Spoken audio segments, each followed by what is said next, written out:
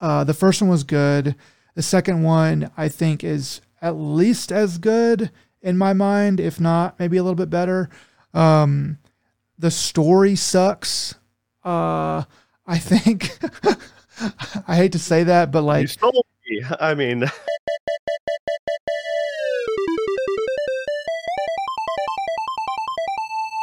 hello and welcome to another Dead Pixel, a podcast about games, entertainment, life, a little bit of everything in between. I'm your host, Joe, and with me, the man who loves to start campfires big enough to see from space. Nick. How you doing, Nick? doing good. The key to any good campfire is setting a tree on fire, especially if it's very dry in the area. Like out west is a great place to do it from. And then if the tree is among a forest of other very dry trees, especially if there's a lot of broken tree branches and broken whole trees laying down around the area that nobody ever uh, wants to clean up. That is a really good way to create a forest. Sorry, I mean a campfire that you can see from space. I was going to say because yeah, I knew you had visited Ontario not that long ago, so I just figured it had to be your handiwork. I just couldn't remember if you were a fan of gasoline or kerosene. So Well, kerosene will get the job done, but gasoline explodes. So it yeah, looks cooler. like David Bowie, I like to put out fires with gasoline. All right. Well, how have you been, man? Good, allegedly. I'm doing okay. Um, oh, I ate a movie theater hot dog um, a little over a week ago, almost 2 weeks ago, and then I had food poisoning for a full week, and through the 4th of July and onto my birthday a little bit, and it was not pleasant. I never threw up, but I wanted to. And I didn't really eat very much for about a week. Uh, but then it slowly got better, and yeah. So the movie was good. The hot dog was okay, but it was not something that I should have eaten. All right. What movie did you decide to devour this hot dog while watching? I went and watched the new Spider-Man Across the Spider-Verse, and I know this is not like the what we've been watching section, but it was super good. If you like Spider-Man at all and you saw the first one, if you haven't seen the first one, you need to see that. And then if you have seen the first one, then this one, I dare say, is even better because they don't have to do as many introductions. They do have some introductions for some of the new story that they're throwing out there, but it was really good. It was really action packed and hilarious and funny while it was doing action. And it's got a good wholesome family message. Really really good movie. It has like a 90 something percent on Rotten Tomatoes, and I was like, oh okay, I guess it's good. But I went and saw it, and I was like, okay, I see now. This is a really freaking good movie. Yeah, I really like the first one. So eventually, when it comes to whatever streaming platform, I'll watch it then. But yeah, as when you're talking about eating a hot dog, if for some reason you said yeah a week ago, and I was thinking there was the old joke about George Lucas when he was remastering the Star Wars movies, the Mm. original trilogy, and bringing and updating them for CG and stuff like that to the theater and Oh, doing his edits, oh, rewriting history. And someone said something like Lucas once ate a hot or no, it was once ate a sandwich, and uh, for the last 30 years or whatever, he's been consistently eating condiments, trying to make that sandwich perfect. oh yeah, And yeah. I see the point. Yeah, that is. Yeah. George Lucas is man is I kind of think those early movies. I kind of think he had a lot of help. Um, I don't want to talk about all about this, but I kind of think he had a lot of help, and he was never really. He had some great ideas and didn't know what he was doing, and he was just humble enough and desperate enough and broke enough that he had to that he had to listen to people. I mean, like famously, like Star Wars, like the first Star Wars, his wife cried whenever they were screening it for the first time. Like it was supposed to be complete, and they were like, well, we're going to watch all of it, and before we give it to the studio or whatever. And she cried because it was so bad. It was just horrible. And she was like, okay. So she went into the editing room and she fixed it. And it's like, okay, that's a cool story. But when you start hearing about that, and then you start putting two and two together on like the remasters of the Star Wars movies, and Han shot first, and then episode 1 and episode 2 and the CG, and continually, it's like it's a really good YouTube video. There's a really good YouTube video there of like, hey, George Lucas might actually suck really bad at everything. And then anyway. I mean, isn't the whole? I just remember growing up being like, it's just it's his take on Kurosawa's Hidden Fortress. So that's kind of what I was always, led to believe. And he did like, borrow I totally see the similarities. And, like a lot of good movies, there was some sort of, take on like Kurosawa film or something like that. You had like The Good, the Bad, the Ugly, or Fistful of Dollars. Fistful of Dollars was Yojimbo. Yeah.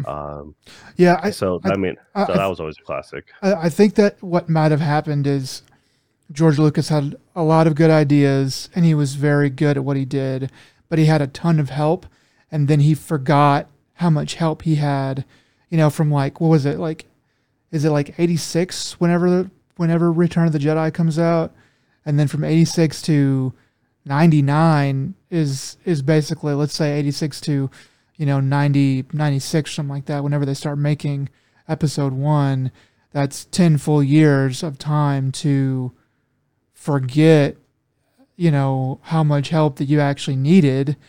I don't know. I'm a conspiracy theorist, but I just look at the travesty that Star Wars is, and I'm kind of like, what the hell happened? And I think I could patch some things together.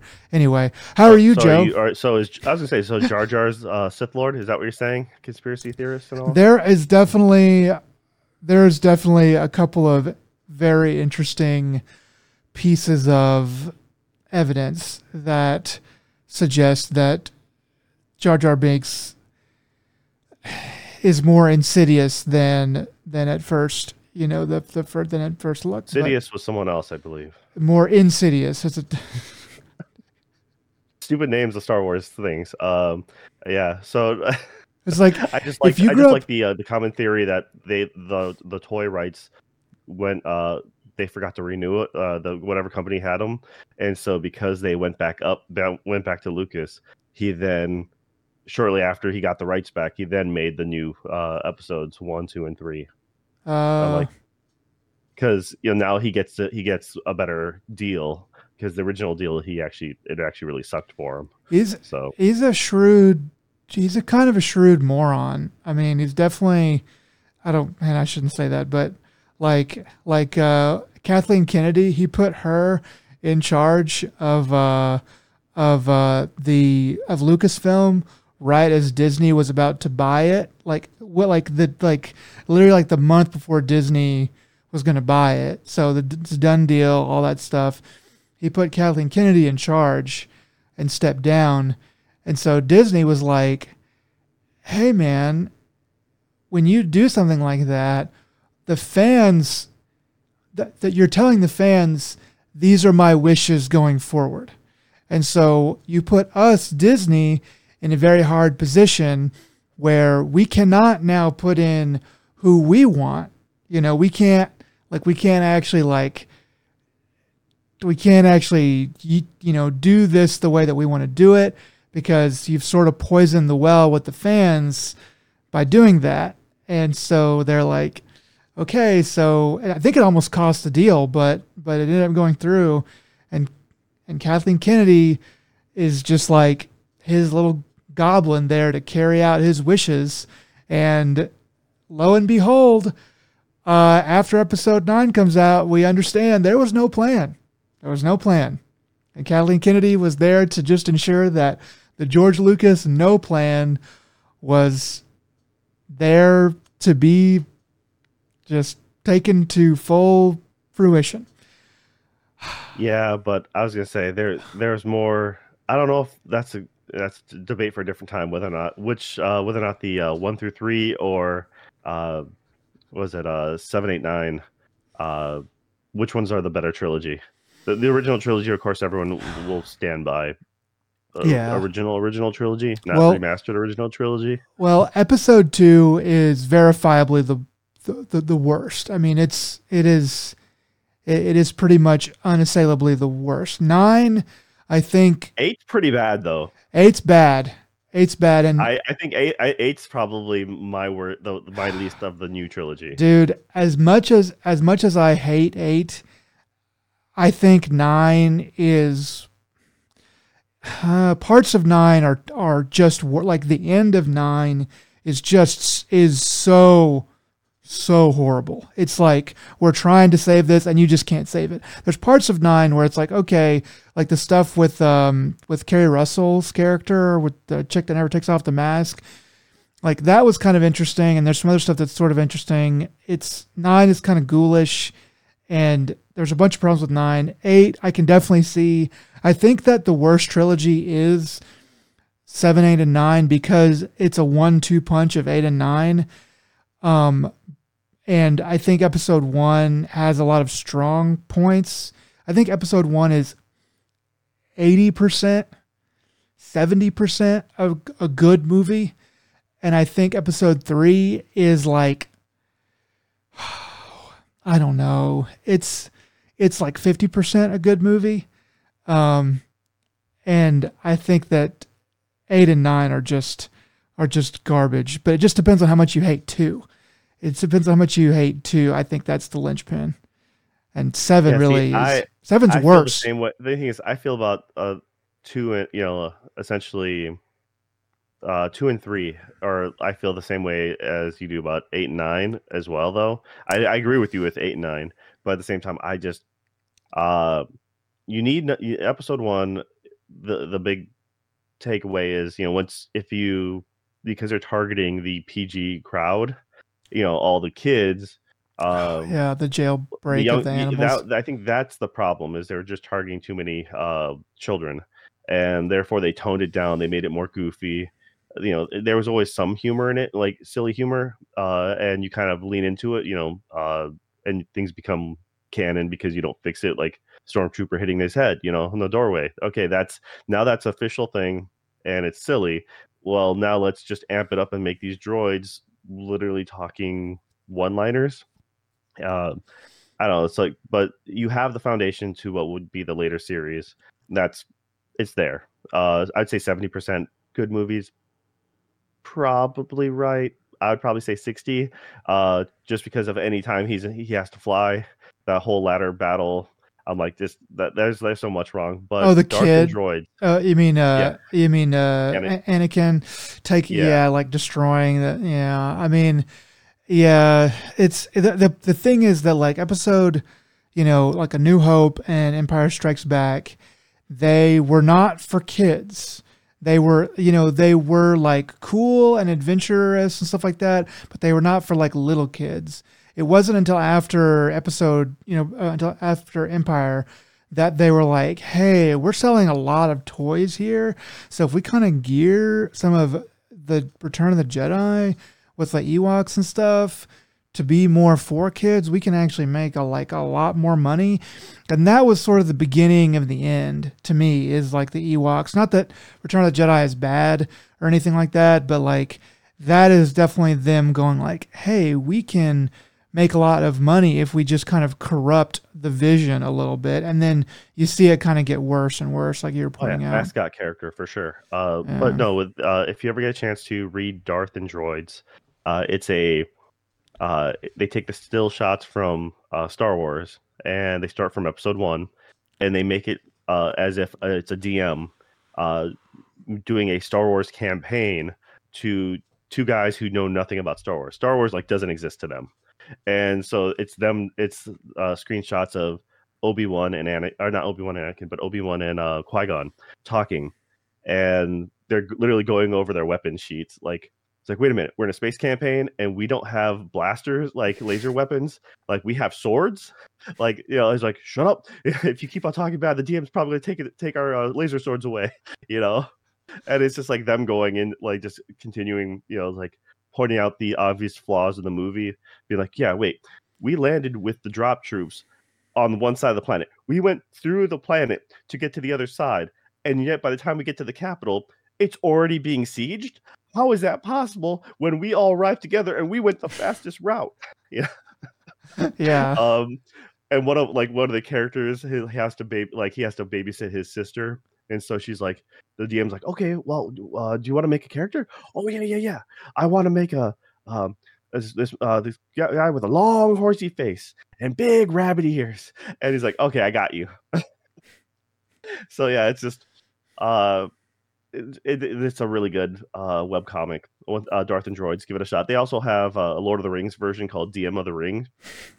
Super awesome. Give those a shot. You'll just waste a lot of time on the internet, but I mean, we already do that enough as is anyway, so why not enjoy your time? Yeah, it's definitely something. I took a peek at it one time. I haven't taken the time to read it though, but yeah, it's yeah. Sorry, man. You just got me talking about Star Wars, and I just have opinions, man. You really do. But to answer your question before, how am I doing? Could be better, could be worse. I mean, just before this, we started recording. We had some tornado warnings going off, so the air raid sirens are blaring. But luckily, the storm has passed. I have my power. About 600 people around me, though, do not.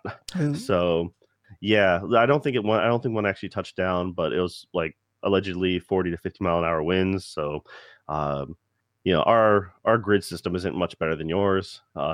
I think we just have a slightly better track record for getting it back up quicker. Yeah. So, yeah, I think you guys are more prepared for your extremes. Yeah. Well, we do got 4 proper seasons. So. Yeah, your summer's pretty weak, from what I hear. So, and our winter's weak, but like when it just like drops to freaking 8 degrees. I know it's nothing for you guys, but like Texas grid just is not built. It's not built for that. So I don't know, King of the Hill, man. I just love the episode. They're having the barbecue in the beginning, and he's like, "Hey, Mom, there's a volcano nearby. Look, there's ash." And she's like, "That's not ash, it's snow." And they just go into full panic mode. Yeah, that's about right. There's like, no one can drive. People do drive, which is insane. Whenever there's ice on the roads, and nobody's prepared for it. But not me. I get prepared. I'm gonna buy some food. Anyway. All right. Yeah, just remember, in a crisis situation, especially when you're worried about power going out, maybe milk, bread, and eggs aren't the first things you should buy, because those all require refrigeration. But yeah, those are always the first things people end up purchasing, because somebody dumb buys milk, bread, and eggs, and then everyone else sees them like, oh wait, they're buying it, I should buy that too. And then those are like the first things to fly off the shelves. It's just like canned food, MREs, if you can get them off of Amazon in time or something like that. That's the way to go. Just stuff that you can make with just open a can and eat it if you have to. But that's prepping is a cool thing. I wish I had more time and money to get into. Beans and bullets, man. Yeah, you get the surplus of pre-made buckets for food, and be like, this bucket holds all your food for a whole week, and then it also doubles as your waste pail. I have actually thought about buying, like, they do sell like buckets of food that will last you 25 years, and it's like, okay, you can spend a lot on that. I don't think I would spend all that much, but having like one bucket that will last you a full week of food is that seems like it would be a bit comforting. It would be a bit comforting. It's like I can just put this in my truck and just drive and get out of like the hellish, post-apocalyptic hellscape that, I know I said hell twice, but the hellscape that Austin will turn into if the power goes out for more than a couple days. I don't know. Uh, yeah. I don't know. It's one of those things that you just got to remember to cycle out those your rations, or else you next thing you know, like, yeah, I got these rations. I'm like, oh man, these expired like a while ago. Yeah. The other thing is too is like, is it really that food really gonna last 25 years? I know it's like sealed and shit, but like, what if they fuck up? No, just do the Costco canned goods. You got your spam, beans, corn and stuff like that, and just cycle through that once. Like a couple pallets, every year. Yeah. So then that's all you need to do. And like you can easily burn up, those throughout, a couple months. First in, first So out. that's. Yeah.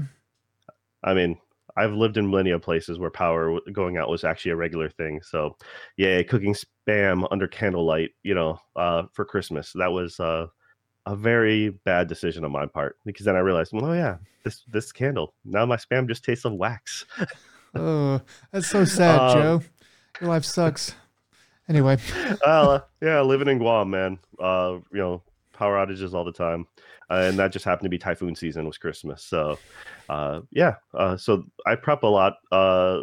Not as bad as others, but I have a minor prep plan. You have your important things all ready to go in a file, and you just know that, all right, when, like, if anything happens in case of emergency, or it actually helps when you're like, hey, a family member is hurt or something like that. You're like, okay, I have all the files right here, like real Mm. organized, real sweet. That is the Um, best thing that I could probably, that's like the best tiny piece of advice I could give as an adult is all of your important papers, have them in a perfectly organized binder and file in a very cool, dry, warm, dry, cool, dry place, and never like put them away and never touch them. And the way you know exactly where they are when you absolutely need them. Yeah, if you want to just anything else that's important to you, photos and stuff like that, just double like have that stored on a USB. Um, you might want to have backups of all your important documents on USB, but you make sure you have physical copies, Gotta because have hard chances are, in copies. a case of emergency, you can't find a printer. But at least Yeah. in case of something else happens, at least you eventually will have access to all those documents. Yeah, to me, it's So about the hospital. It's like you like can just go grab the crap and go straight to the hospital and go, here you go, make copies yep. or whatever. Anyway, All right. Well, now that the prepping portion's done, yeah. now to the actual news. So what do you got for us, Nick? So Bit Summit is going on in Japan right now. This is an indie summit. This is basically Japanese indie games. This was today, July the 14th, 2023, I believe was the first day. So there's going to be several days of it. So there's probably going to be more coming out. So there's not too much right now. I saw an article kind of talking about some of the games that they thought were interesting, and of those, I think they had like 6, and of those, I thought about 3 were pretty interesting. One is called Paper Trail. There's a trailer shown for the Switch about 2 months ago. Looks interesting. It you kind of peel the page of the screen, like the screen is a page, and you peel the page over, and the other side will allow you to traverse better. Like it shows you like on a dock where you need to get to the other side and you don't have a way. So what you can do is peel the page, and then there's a dock on the other side of the page, and then you can connect and then go across and then release it, and it takes you to another other page or whatever. So that looked pretty cool. The cool art style. It seems like it's gonna be fairly low key. Don't know how complex it's gonna get, but looks pretty cool. 2 others, Fishbowl. Didn't see any gameplay of this. Just saw some screenshots. It's about the pandemic. It's about being kind of locked up and alone in the pandemic. It's a ready game, not really a doey game. A lot of reading. Looks like some sort of RPG. Art style looks all right. And there's another game called Hebereke 2. The first one was an NES platformer that the writer of the article said was very good. I'd never heard of this game, but anyway, they're making another one. Literally like 40 years later. Has an interesting art style, but the picture I did see had a little disclaimer in the bottom saying that the actual game is not quite that detailed. So I was like, well, I don't really know what I'm really looking at here then. But it's some kind of platformer. Seems like it might be kind of interesting. But yeah, so that's Bit Summit going on right now. Probably a few more interesting games are going to come out of that. All right. Yeah, it's essentially this always takes place in Kyoto, and it was always a really neat thing 'cause it's still fairly new in the grand scheme of these kind of events. Yeah, So this is where this is all about indie games for Japan, most in particular, and Japan's was kind of late to the game with the whole indie scene, and so it was really fun to see how this has evolved over the last like 7 years. I think it might be longer than that, but I've only been following it since then, and yeah, they always have. It's kind of getting better and better, but with the last couple of years with the pandemic, things kind of, like all the other events, kind of stopped and just kind of went a little weird. So I'm kind of curious to see what's happening with this one. But yeah, thanks. I completely forgot that this was happening this weekend. So when you're pulling this up, I'm like, okay, that's really neat to know, and that way it gives us something a little more to follow, and hopefully we'll follow up with the rest of the key features come next podcast. I'm glad I could remind you. All right, what else you got, bro? Yeah, so this is kind of breaking news. I saw this about 2 hours ago. Kotaku is reporting that, I guess I'll start with a little bit of backstory. So, yesterday or the day before, past couple days, the FTC filed to have a court pause the Microsoft Activision merger.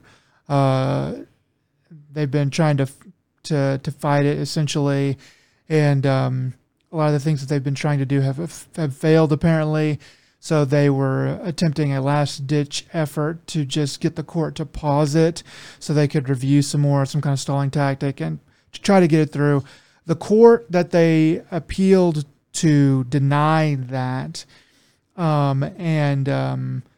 so now the deal, there's nothing to stop the deal from going through. I think on Monday or something like that, or I guess as of tonight or something.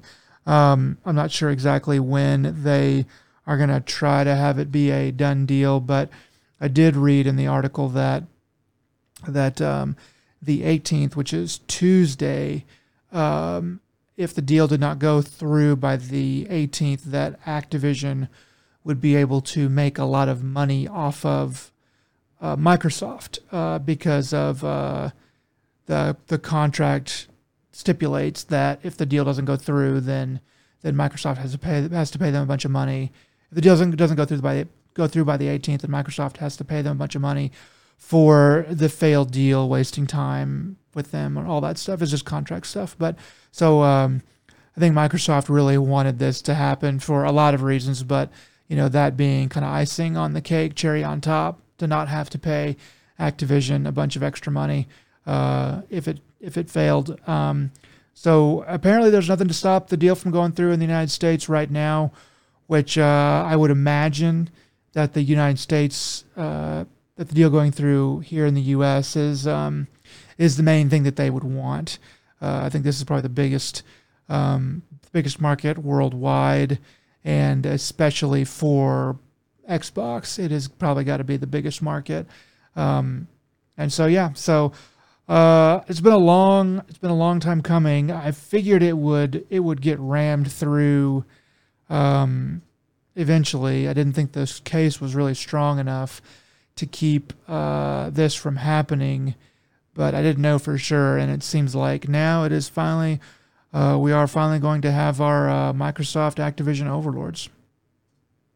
Well, I mean, I think what's been really fascinating is due to all the correspondence and things that they had in this throughout the events, you get a lot of inside information that you normally wouldn't get. That's true. Through some of the paperwork and stuff, they've talked about how Apparently, there's uh, the fabled rumor PlayStation Slim coming out or in the works. And there's still potentially a uh, PlayStation 5 Pro that's could be on the table. And they've it was just really interesting to see like a number of subscriptions, just a lot of that stuff as it kind of came out of. And in the end, it just kind of boils down to Call of Duty. I think is the most important thing about all of this. Essentially, just boils down to Call of Duty. Yeah, this is the big And money maker. Yeah.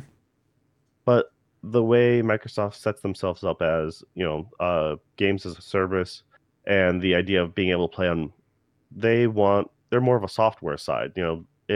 Yeah, they want you to buy their hardware, but they would rather have you just buy their games or subscribe to their service in one form or another.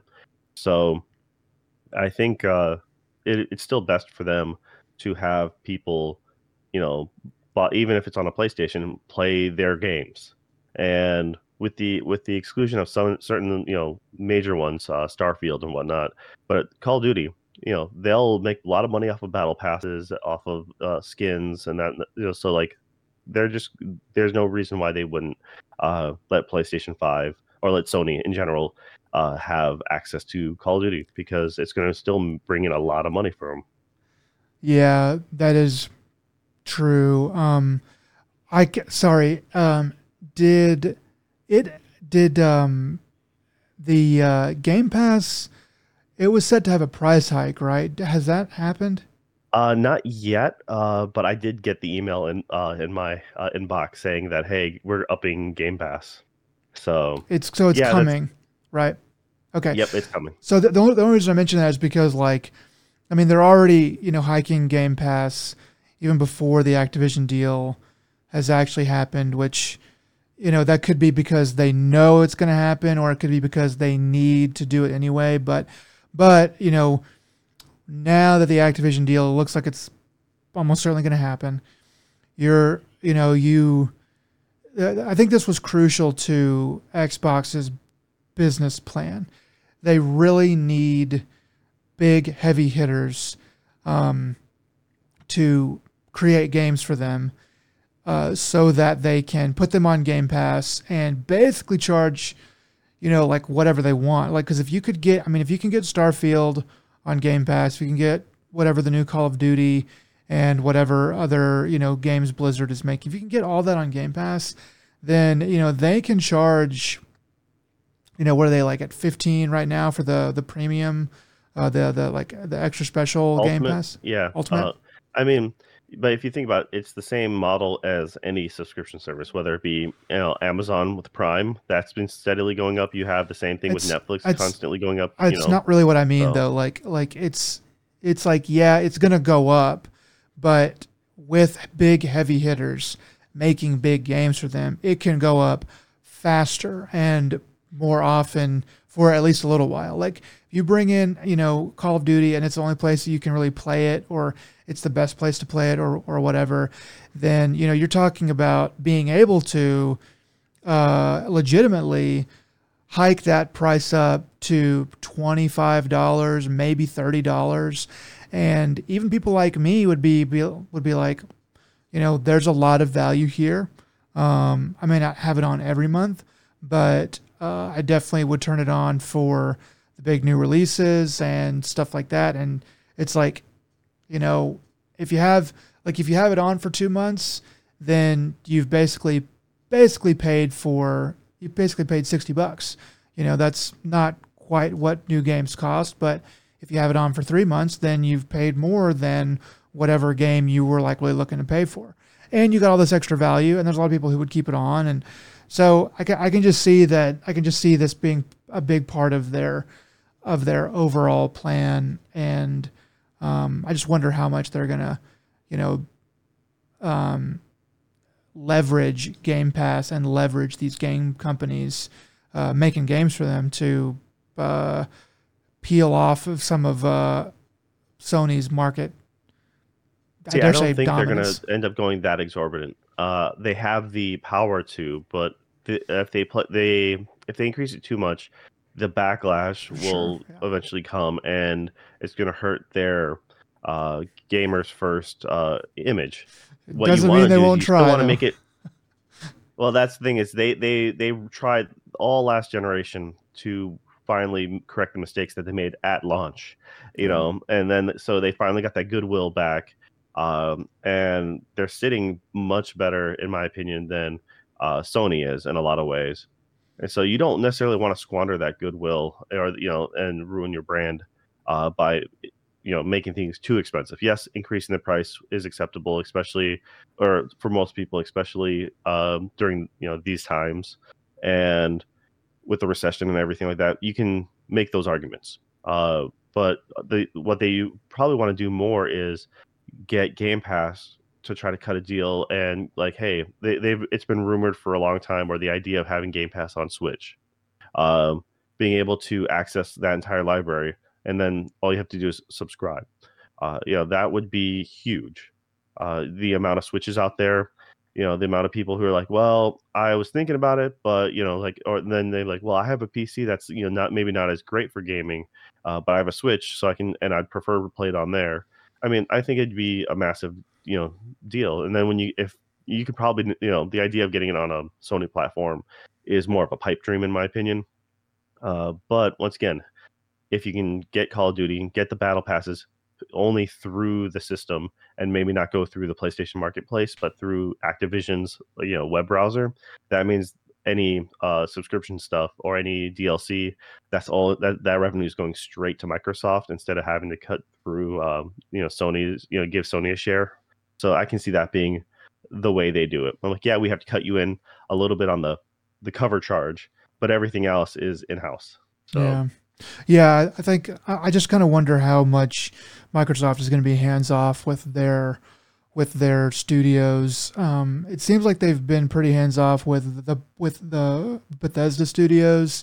Um, maybe yeah, for but they just recently talked, so, especially after Redfall, they're like, maybe we should not be so hands off as that's kind of what I was like going to say is like for better or worse, they've been hands off, and it's like okay, that I would rather have a Redfall every once in a while, um, and not that I really even like Bethesda games very much at all, but I'd rather have a Redfall every once in a while if it meant that Bethesda could still do what they do best, which is kind of make kind of like janky games that push the envelope in some ways, rather than like a picture perfect EA game that is completely boring and doesn't do anything interesting really at all. Activision, I'm pretty sure that they will leave. If it were me, I would definitely leave Activision alone. I'd be like, y'all do whatever you want.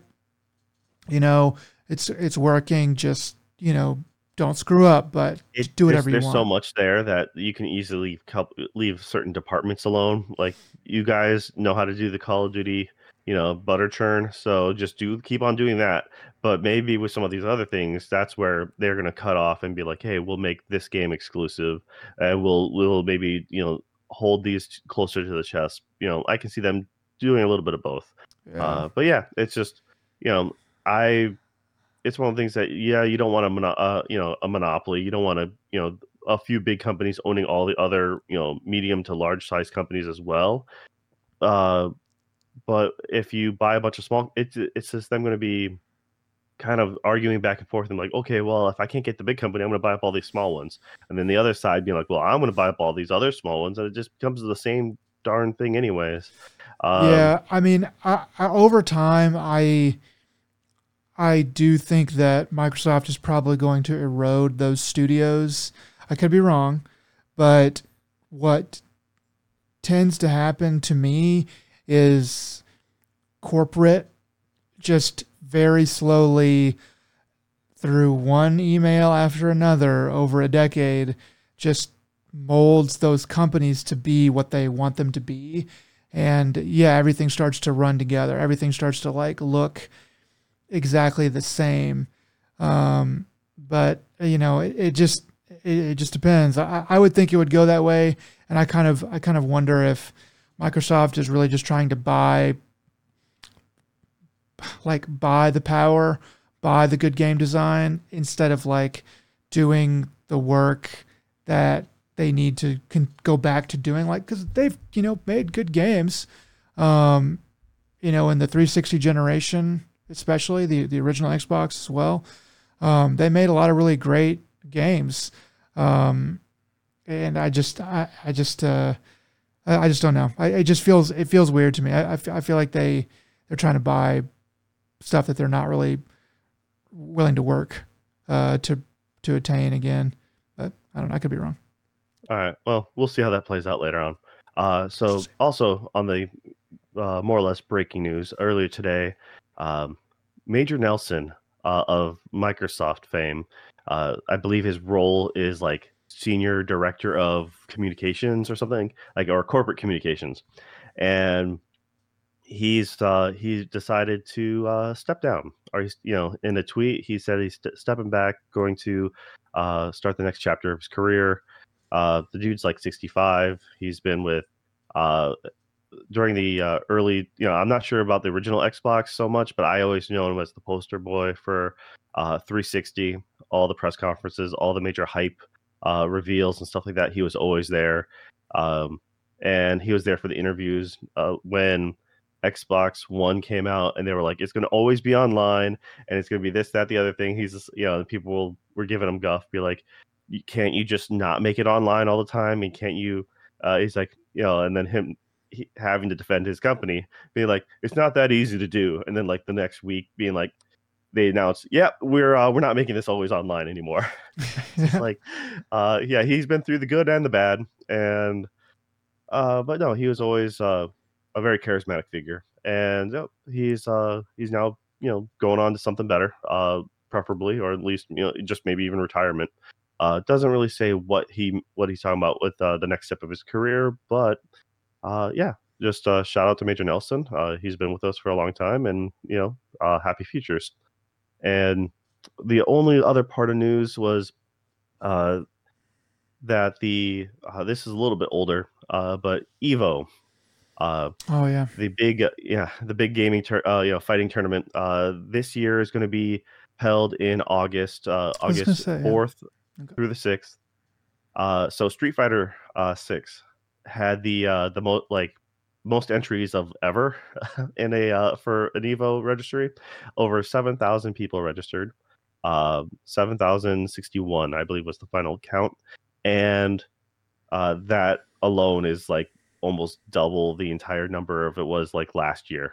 Last year had just over like 9,100 registers for the entire tournament of last year. So Street Fighter came in at 7K. See, we had the second highest was Guilty Gear Strive. Almost 2,500 people registered for that. Then you got Tekken at 15, and what's that? Ultimate Marvel vs. Capcom 3 at 13. The other ones that are listed as the main headliners, you got Dragon Ball Z Fighters, King of Fighters 15, Melty Blood Type, Lumina, and Mortal Kombat 11 Ultimate.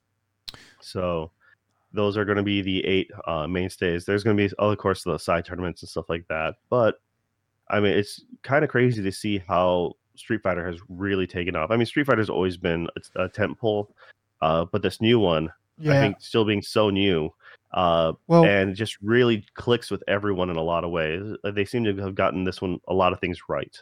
Yeah, so I remember when Street Fighter 5 was coming out, or at least hearing about it on Giant Bomb. Maybe it was actually a couple of years later, but they talked about Street Fighter 5 a lot, saying like that it was a bit of a fiasco whenever it launched. There was a lot of problems. There was a lot of incomplete stuff. I have been playing a little bit of Street Fighter 6, just kind of practicing around. I'm not bold enough to go online yet, but just kind of practicing around and fighting the computer just a bit. And it is a really good game, but it's popular straight out the gate. It has really high reviews on Steam. It's sold gangbusters really, really fast. So I'm sure it's not a perfect launch, but it's a really good launch for this the biggest fighting game that there's going to be, so they have that, going for them over Street Fighter V, which, eventually did become, or, had a slow start to becoming the most popular fighting game of that generation. And Street Fighter 6 seems to have done everything right. So it's a good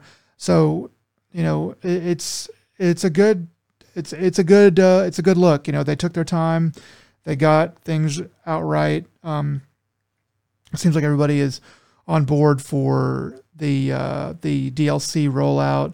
DLC is not too insanely expensive. I think their new character is Rashid, I think, and he's going to be coming out at the end of July, and he's going to be like $5.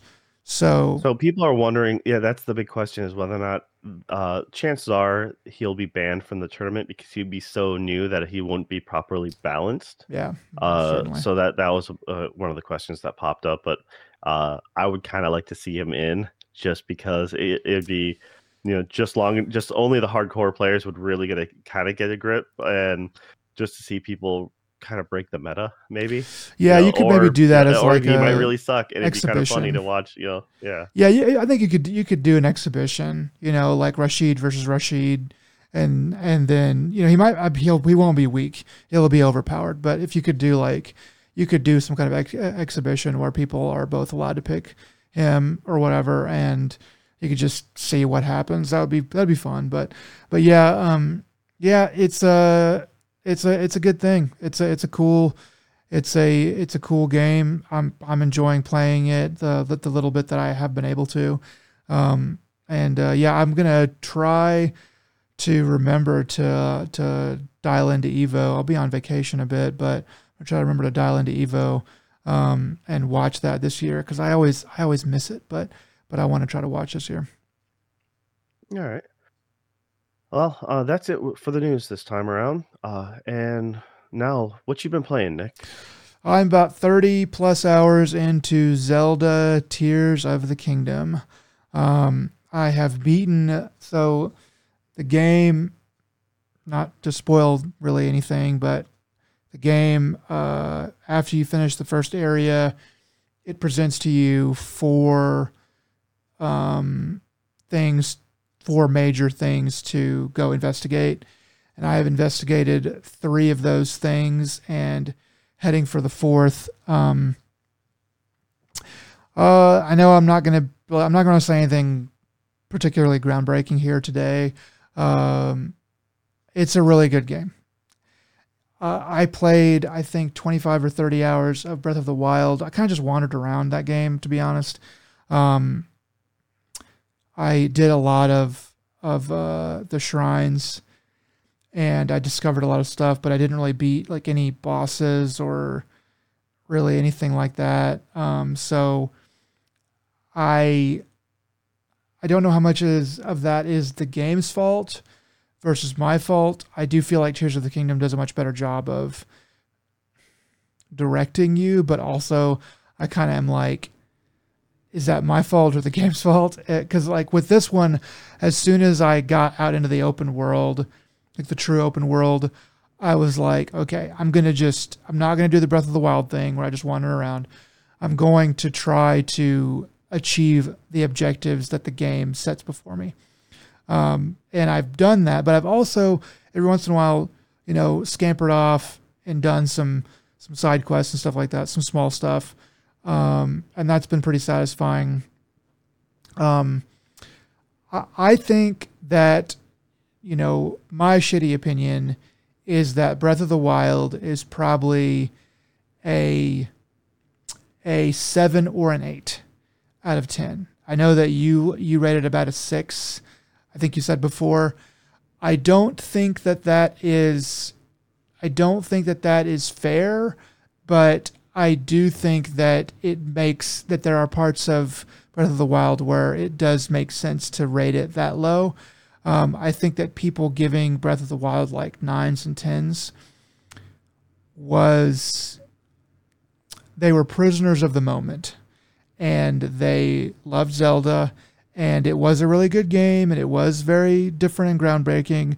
but it was just not really. It was just, 3/4 baked. I think it looked nice. It had the Nintendo polish, but a lot of that stuff was just new, and it just looked like it was polished.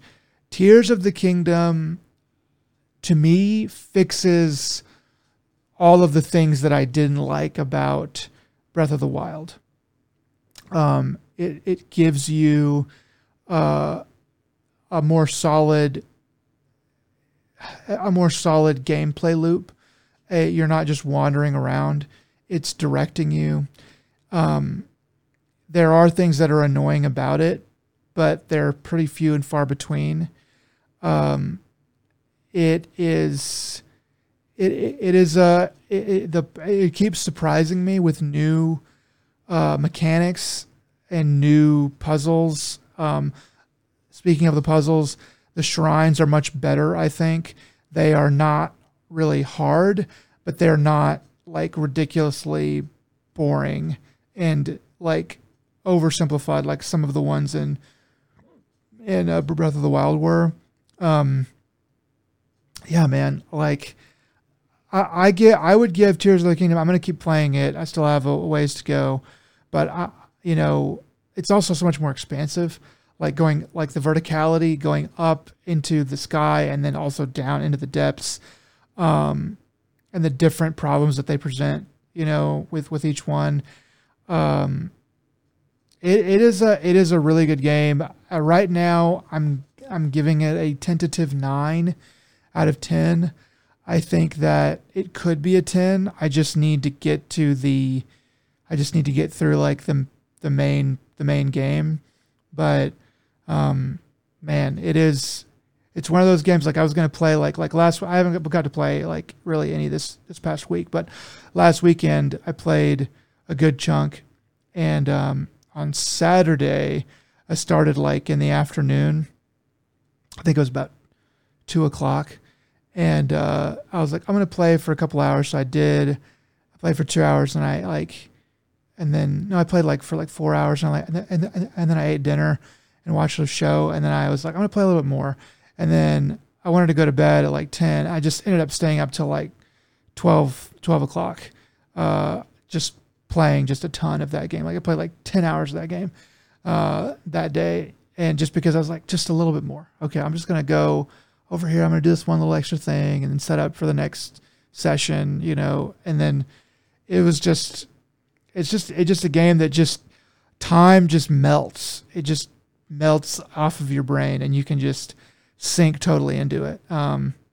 Anyway, so I'm probably going to talk about it again at some point, but, oh man, it's a good game. It is definitely, on this podcast a while ago, I was angry that Nintendo was charging $70 for it. But yeah, it's probably worth that. I think it's probably worth $70.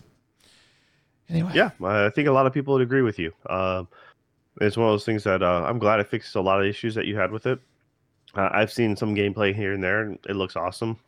I'm not going to touch it. But then again, I kind of gave up on the Switch. I want to like the Switch. I just never get around to it. And if I have the option to play, because I don't travel in a means where like I can play it while traveling, it doesn't really suit my lifestyle.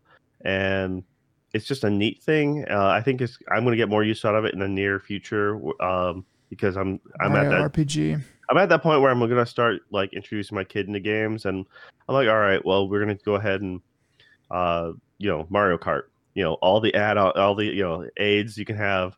It's like, all right, my kid should be able to have fun with it while still having at least making it to the end and without getting frustrated.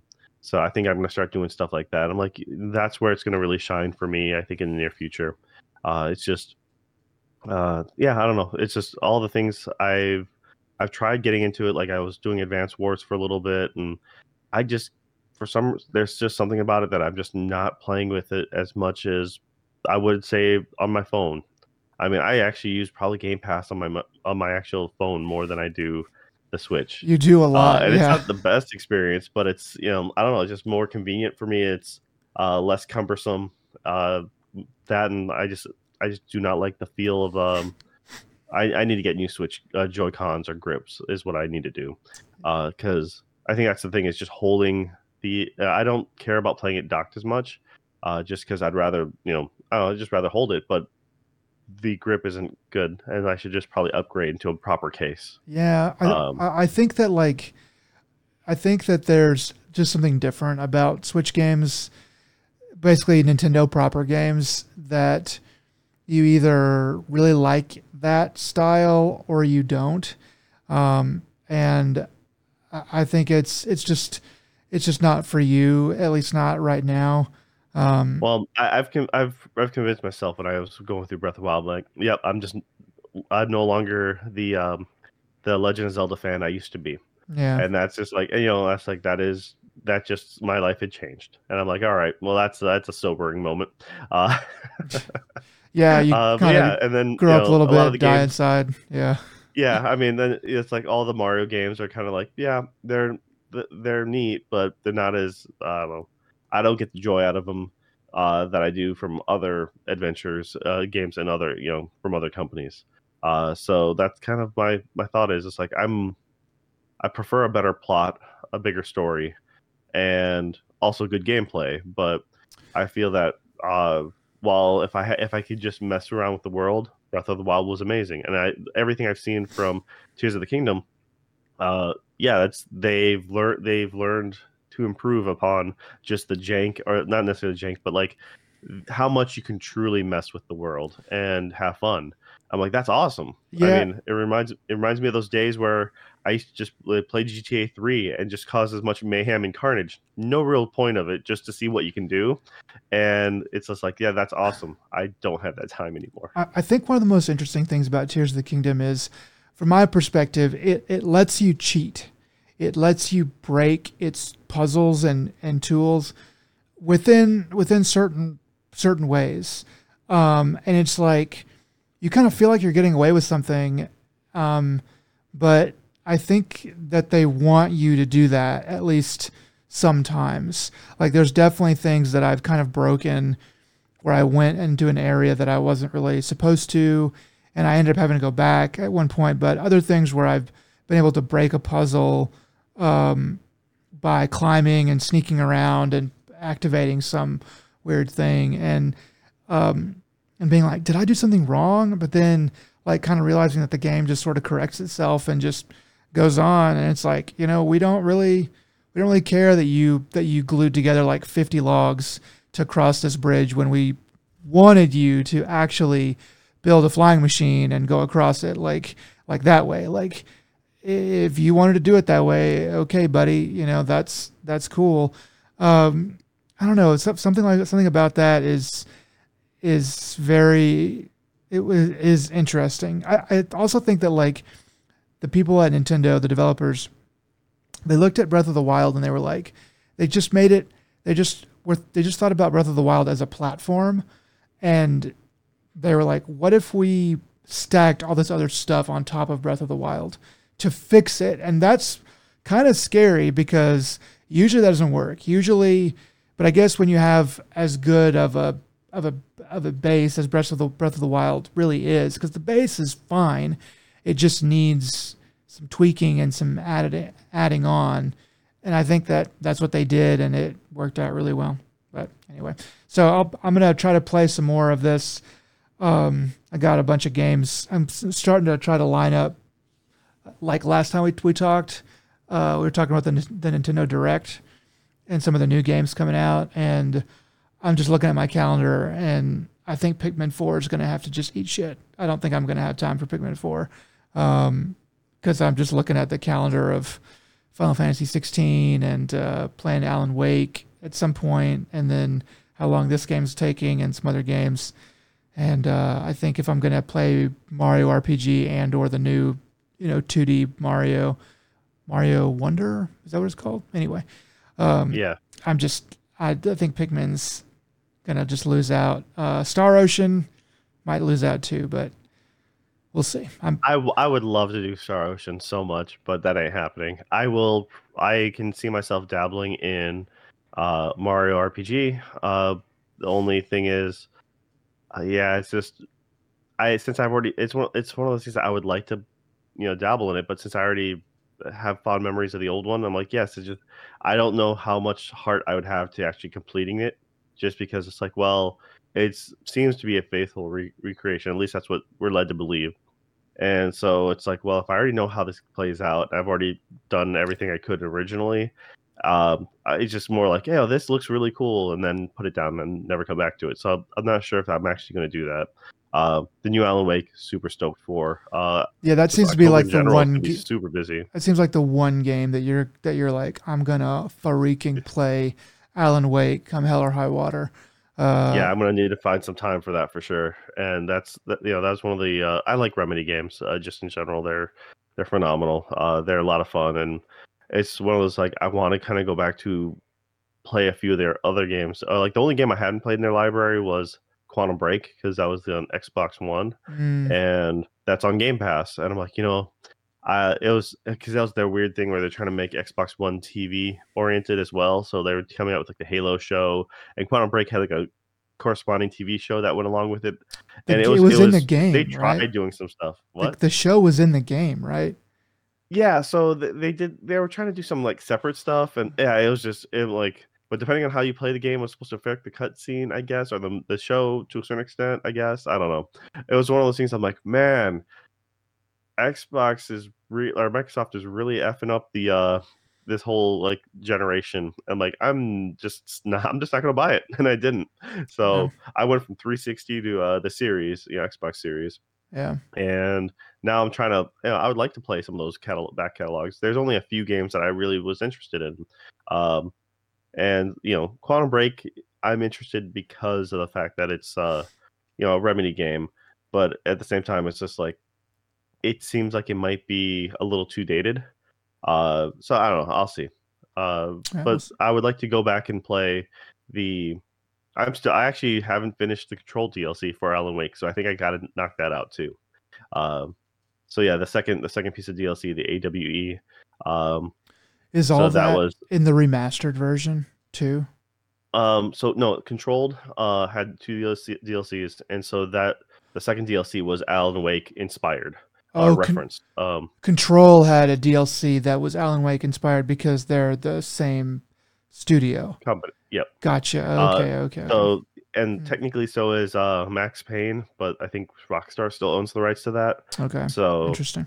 yeah, that's why Max Payne 1 and 2 are Remedy. Number 3 is Rockstar, and that's why it has the worst story, in my opinion. Mm. Because they just took Man on Fire, the Denzel Washington remake, And just and they're did like, that. we're just gonna change it, and like the movie is great, but I'm like, I don't need to play the game that just mimics this pretty much. So Yeah. yeah, it kind of soured Max Payne in my opinion. Yeah. But yeah, all right, man. I'm glad you got a chance to play a big chunk of it, and once again, it's just when you finally do complete it 100%, let me know because I kind of want to know if you bump it up to a 10. Like a lot of people seem to really absolutely love this one. It's yeah. I won't say too much more, but like a 10. I mean, I'm becoming more in the camp, and this goes for anime and TV shows and movies too.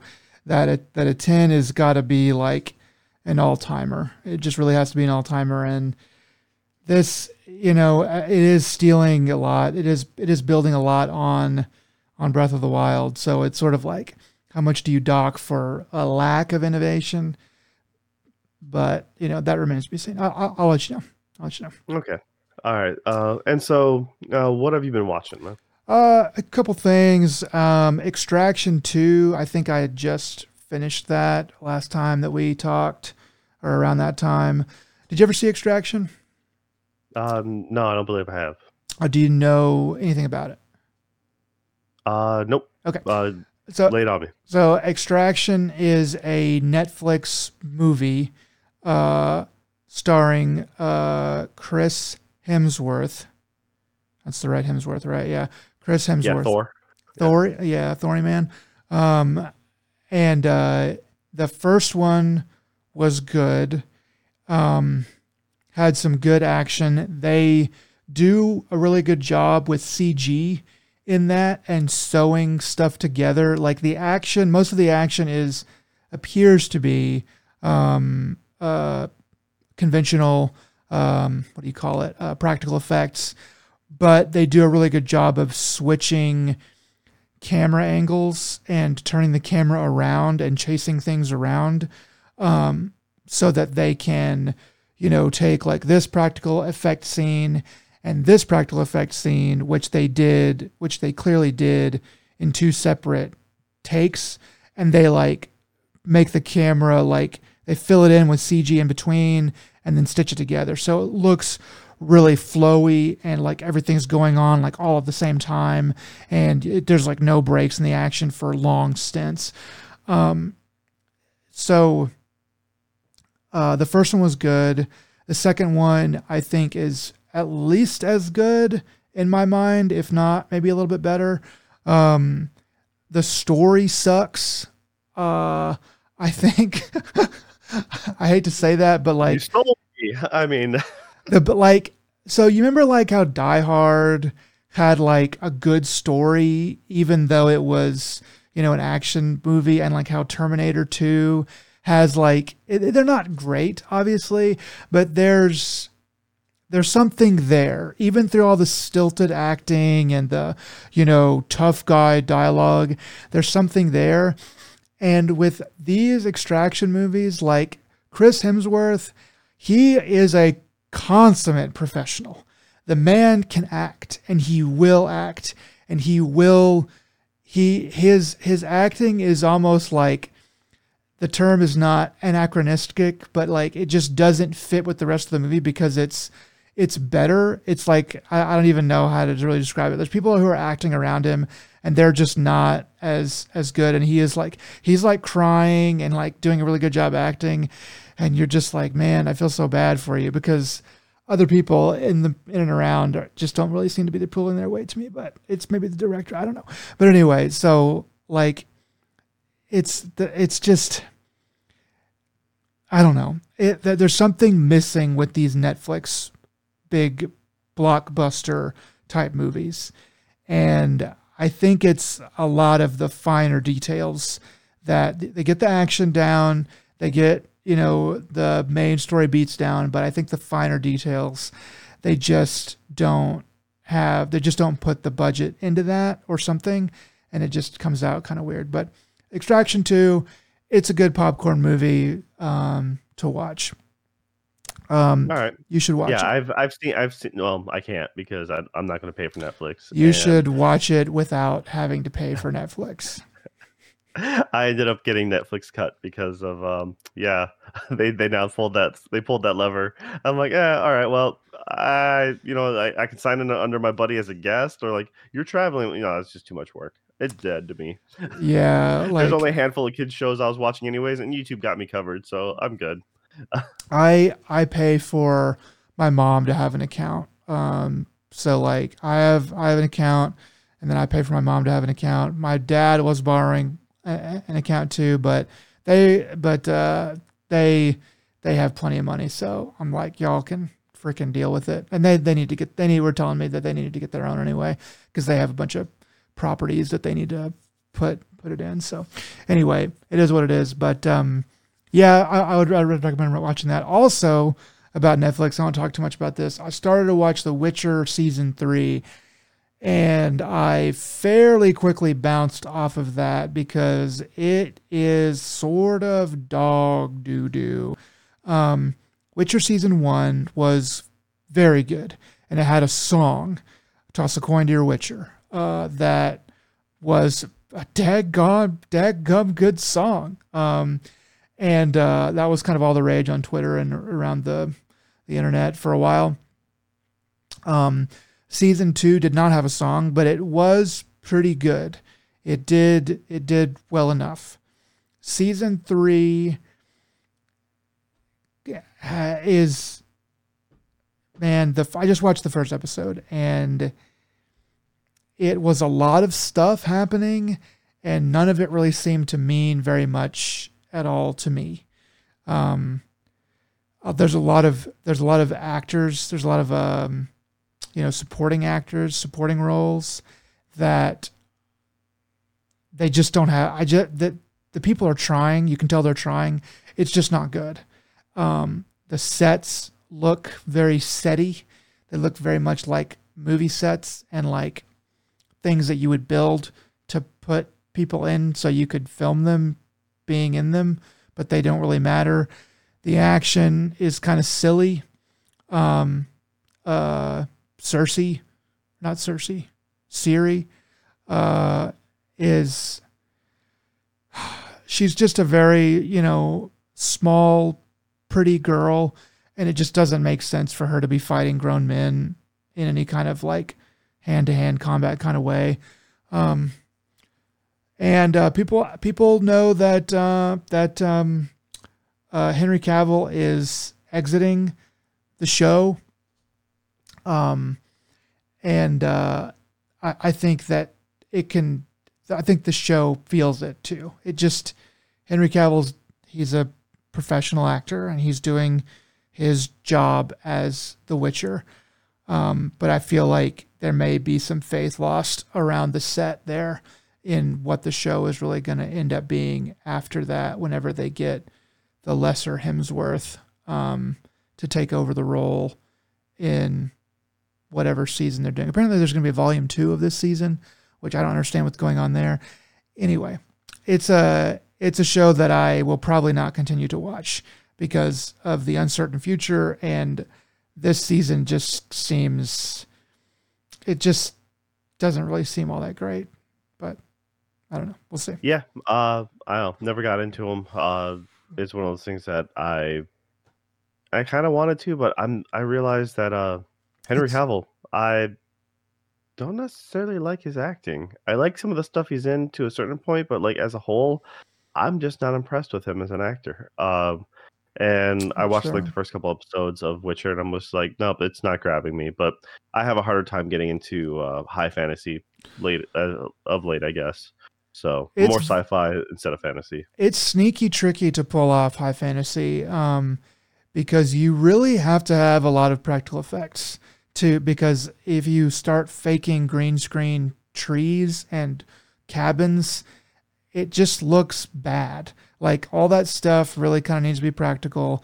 And then you have to put a lot of money into a very select amount of magic, or else that also looks very bad. So it's tricky and expensive, and I get why it's not really done very often.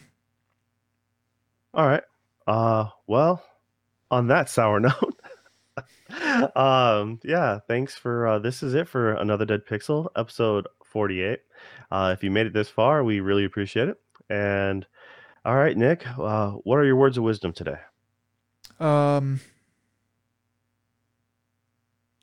If you're going to start a campfire on a tree, you can start small because it'll grow. Oh, so part of the 7 P's of preparation there. Okay, roger that. Yep. Go ahead and look it up later. All right. Well, thanks again, guys, and y'all. Until next time, take it easy. Bye.